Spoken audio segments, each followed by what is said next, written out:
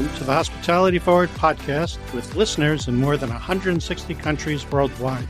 My name is Hannah Lee. I am president and founder of Hannah Lee Communications, an award-winning global PR agency specialized in hospitality and travel. And I'm Michael Anstendig, editor-in-chief of Hannah Lee Communications, as well as the award-winning co-author of The Japanese Art of the Cocktail and a food and beverage writer.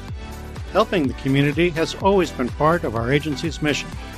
We understand that a lot of business owners, bartenders, chefs, sommeliers, and others might not have the resources to hire a PR agency. We believe everyone has a story to share, so we created our podcast where our listeners can get to know leading reporters and writers and start building relationships. Each week, these top journalists from around the globe share their practical advice on how hospitality and travel industry professionals can be featured in their stories. In fact, one of our loyal listeners got featured in the New York Times after listening to our podcast and following our media guest tips. So, you could be next. In addition, we give away a copy of our agency's book, The Japanese Art of the Cocktail, to a listener who shares how our podcast helped them tell their story to the media. Simply email us at hello@hannahleecommunications.com, have Hospitality Forward in the subject line, and share the tip that you learned. And now, on with the show.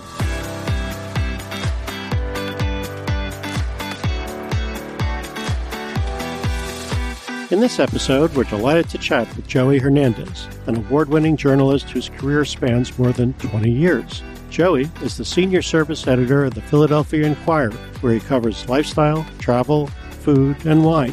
He was formerly deputy food editor at this prominent media outlet and splits his time between the city of brotherly love and Brooklyn. Joey previously served as research director at Bon Appetit and is an acclaimed wine and food writer and former editor at the Chicago Tribune, Thrill List, 750 Daily, and Wine Enthusiast. Hi, Joey. Welcome to the show. So nice to see you. Hi. Thank you both for having me.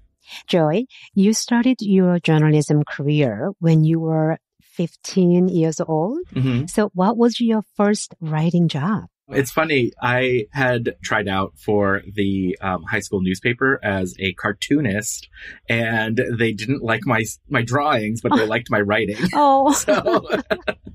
So I got bit by the journalism bug in high school pretty early, and I was a features reporter and writer and then editor through high school. I actually didn't think that journalism was a real career path for me, especially as first generation immigrant kid. My mom was like, don't be a writer.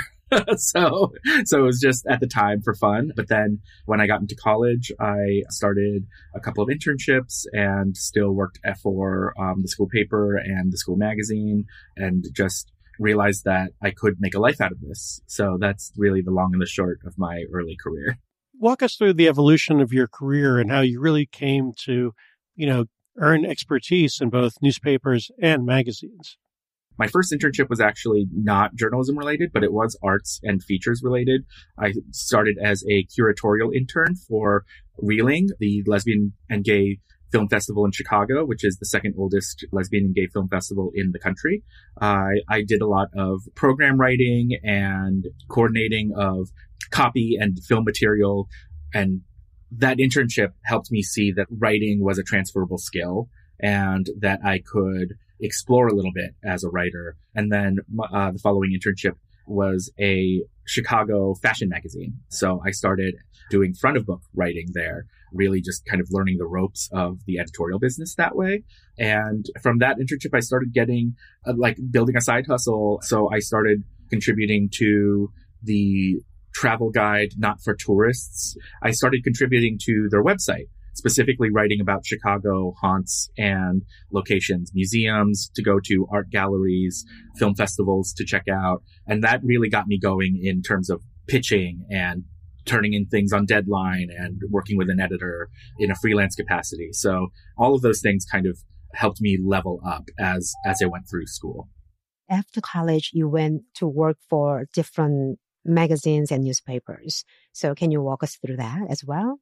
Yeah, in college and after college, I worked for a few. I worked for Modern Luxury for a number of years in Chicago, both as a contributing editor and as an intern. But it was through Modern Luxury and that fashion magazine, which is now defunct, that I started doing a lot of like city writing. So part of my remit was to check out bars, check out restaurants, and I would cover events and write blurbs. So I would do front of book and back of book.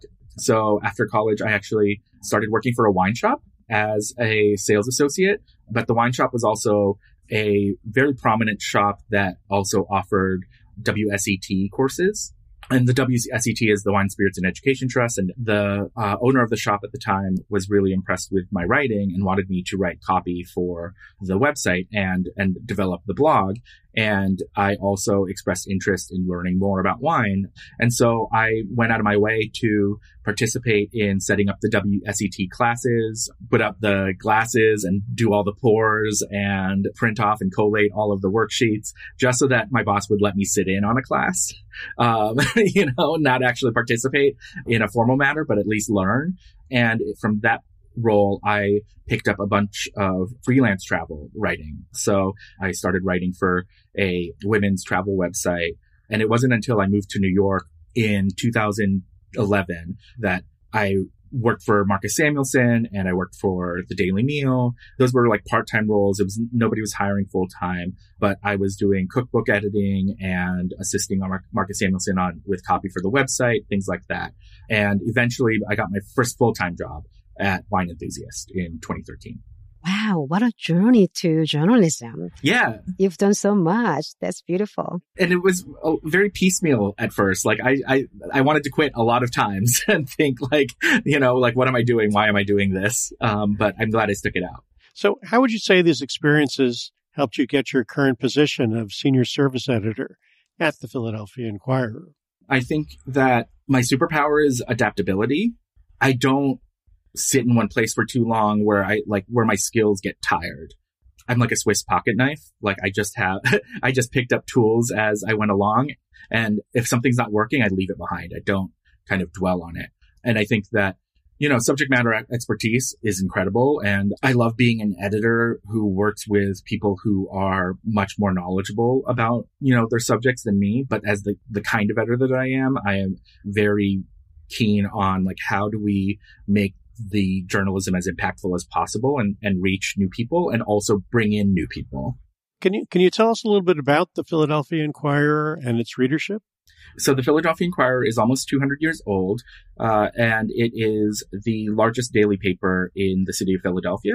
The general readership is the populace of Philly. So we try to reach all corners of the city as well as the surrounding suburbs. We are printed daily and also publish online constantly. We're trying to pivot into being a digital first publication, but the Philly Inquirer is a legacy media brand that spans government accountability, the mayor's office, crime, food, sports, and I am the senior service editor within the features desk, which covers arts, institutions, culture, identity, and community, and again, food and lifestyle. What does your position entail, and what a typical workday like for you? People tend to not be familiar outside of the industry what service journalism is. Service journalism is a type of journalism that I kind of boil down to news you can use. Everything from a roundup of where to get cheesesteaks to helping people figure out why trash collection is not working, or what are some of the resources offered by the local library. Helping folks connect our news with their lives is the point of my desk, and I manage a number of reporters and editors. On the flip side, I also manage a food reporter, Hira Qureshi, who explores Philly's food communities, tea shops and coffee shops, as well as how to get around the city and still have a good time. It's interesting. A few years back, Esquire's Jeff Gordonier said that Philly arguably has the most exciting food scene in the U.S. Mm-hmm. And, its restaurants continue to win James Beard and other top awards. So in your opinion, what do you think is the secret sauce that drives this dynamism? I think the chefs who are like really driving the scene right now just have nothing to prove and don't think they have anything to prove. They're very technique driven and drill down into what they know and the experience that they want to give, as opposed to responding to some national trend or national conversation about food. They don't care. They just want to do their job, and they do such a great job of it. I think of restaurants like My Lu or Gabrielle's Vietnam, or obviously Friday, Saturday, Sunday, and Kalaya.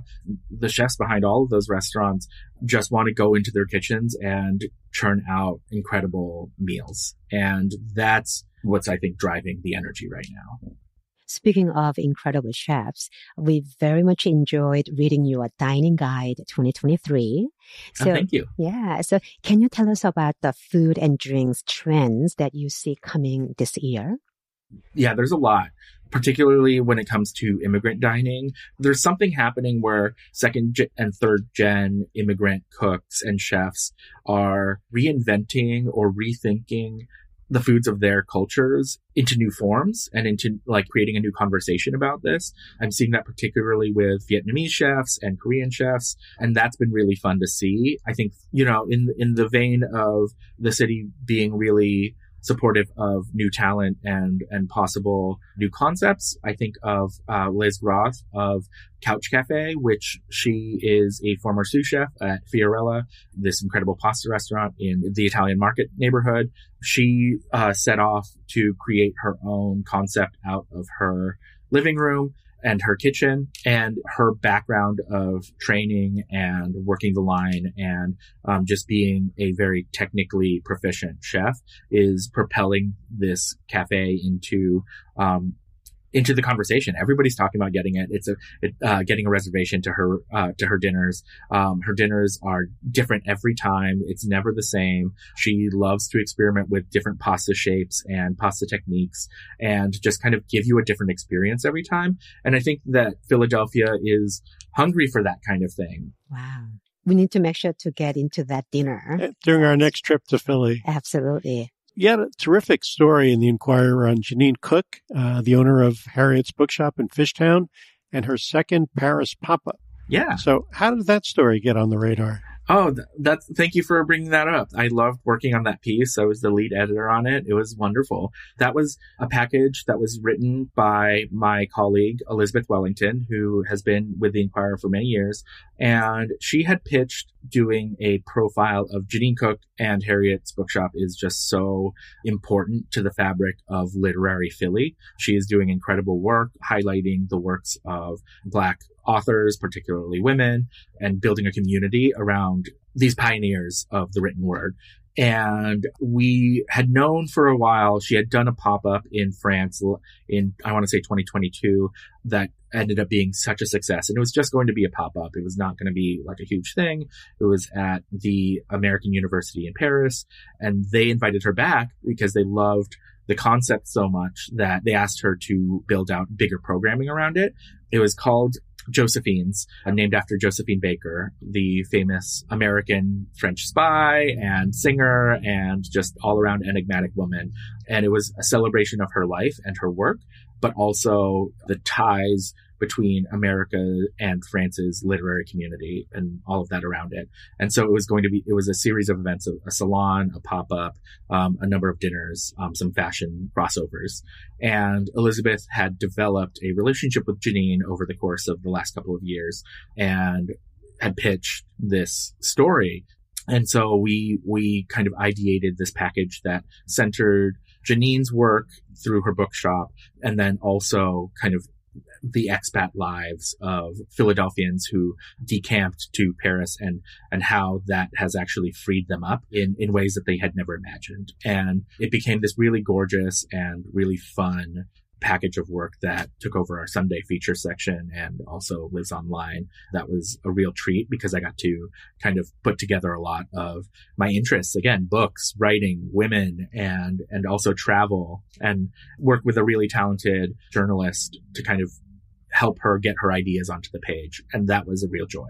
And we also loved your gorgeously written story in the Chicago Tribune on your solo trip to Ireland. So emotional. We loved it. It was quite moving how, Thank you. You really interwove your travel journey with your journey of self-discovery. So what prompted you to write it?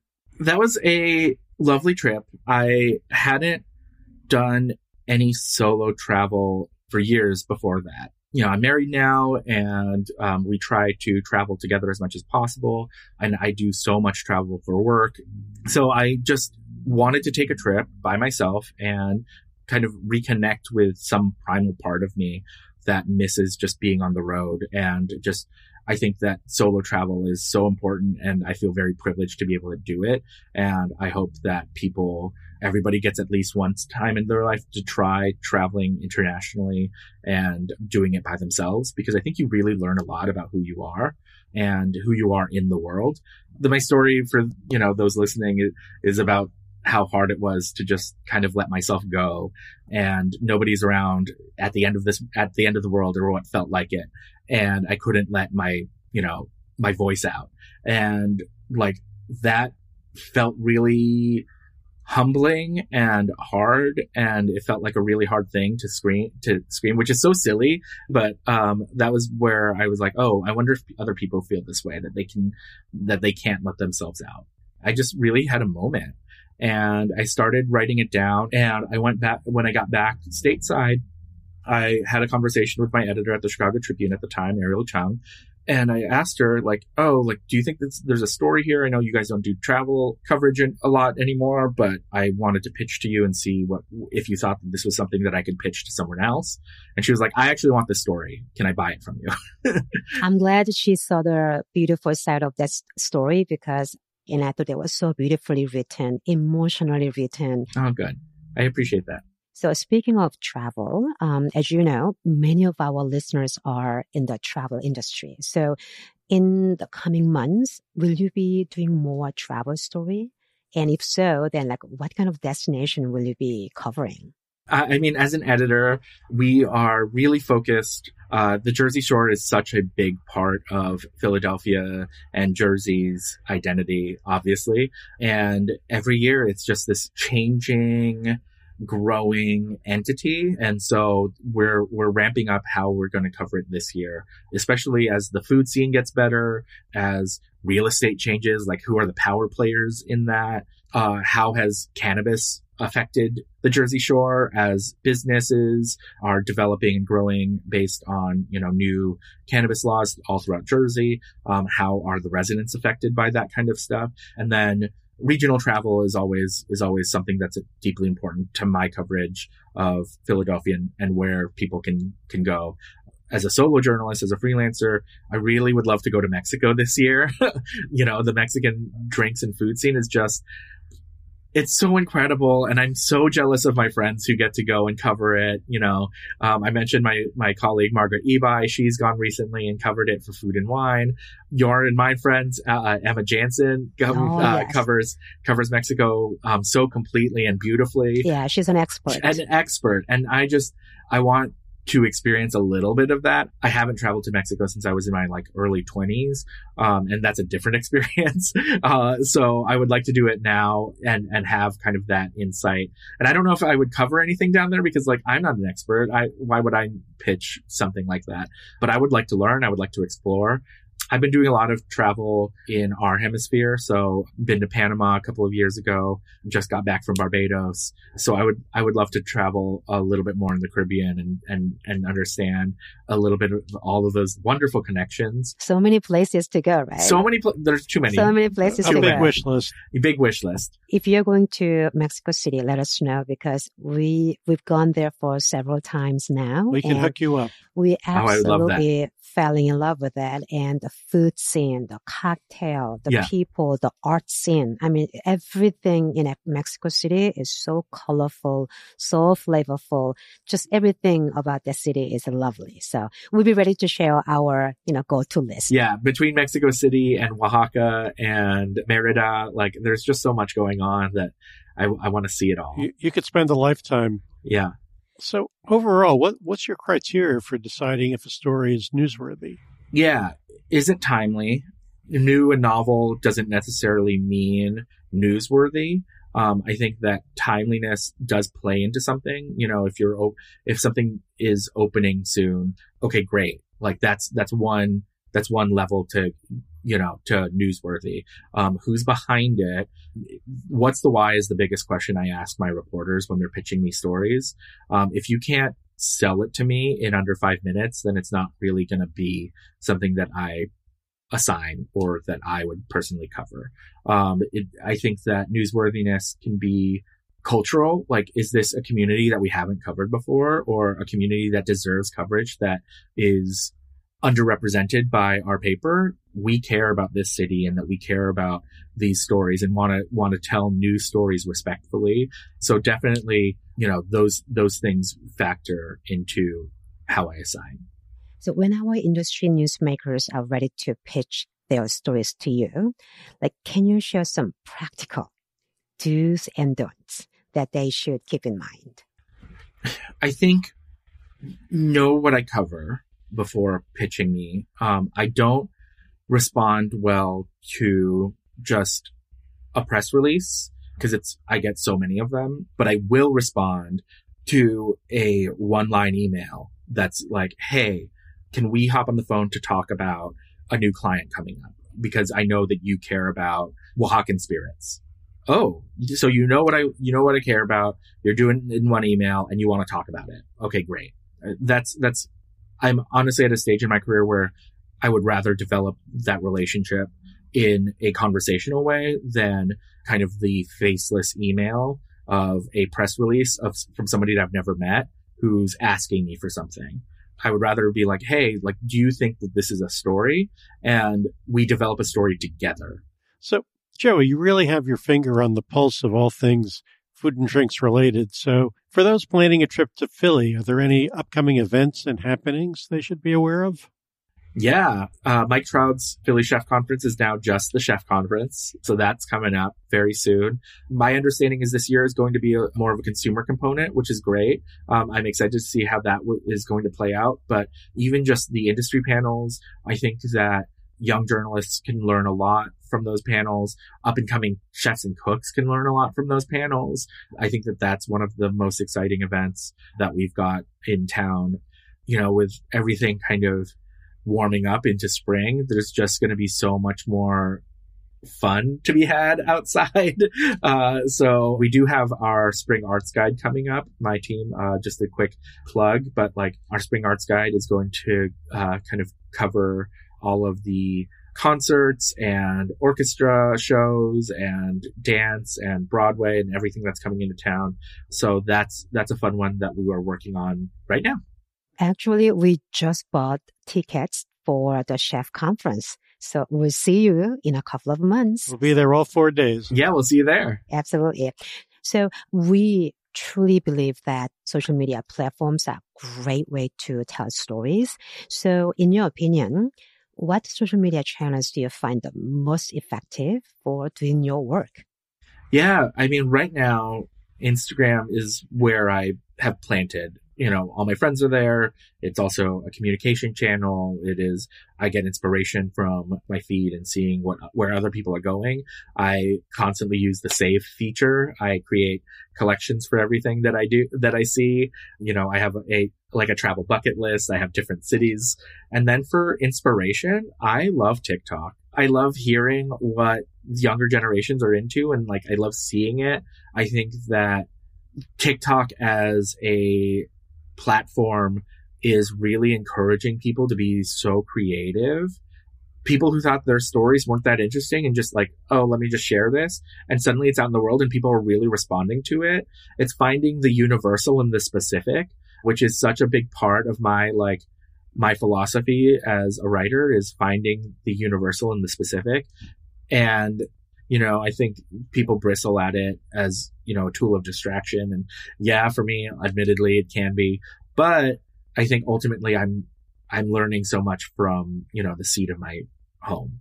So how would you say that hospitality and travel professionals could improve their social media presence to get your attention? So, for example, what kind of content should they be posting? I'm not a social media expert, so it's hard for me to like speak with any authority here, but I will plug my friend Rachel Carton, who has a wonderful social media Substack called Link in Bio. And that resource has been a must read for me. It is a newsletter that I subscribe to because she is so connected to the world of social. I think that younger generations, Gen Z, they will call you out if they think you are fake. And I think that brands and operators can learn, like, their social media should be human and not AI generated, right? It should not be a really cold script. It should be warm. It should be inviting. You know, hospitality is what we love here. It should be hospitable. It should be, you know, kind. It could be funny, goes a long way on TikTok. And really like having somebody who understands the medium as opposed to somebody who thinks that it's a need to do and not something that they are excited about. I think that will change how people interact with it. Circling back to cocktails, what's your favorite one and why? In, you know, the years that I have been a food and wine writer and journalist, as much as I love wine and as much as I love mixology and cocktails, it's kind of the same thing now where I just want the simplest thing possible. Palate fatigue is real. And so in, you know, the last 5 years, I've really embraced the martini as my drink. I love just a crystalline martini, gin and vermouth, and a cocktail onion. Just make me so happy. Before we wrap up, what's the best way for our listeners to reach you? Sure. I am Joey Bear 85 on all social media platforms, even the ones that are slowly becoming popular. You know, I try to make it a point to just grab my name as soon as something pops up. So yeah, that's Joey Bear 85. And I am mostly on Instagram these days and lurking on TikTok. What about email? Oh, on email, you can hit me up at the Philadelphia Inquirer. That's J Hernandez at Inquirer.com. Joey, thank you so much for chatting with us. And this was just so great, and can't wait to see you soon here in New York or Philly. Or both. And have some martinis together. Thank you both. Now that was a fascinating chat with Joey.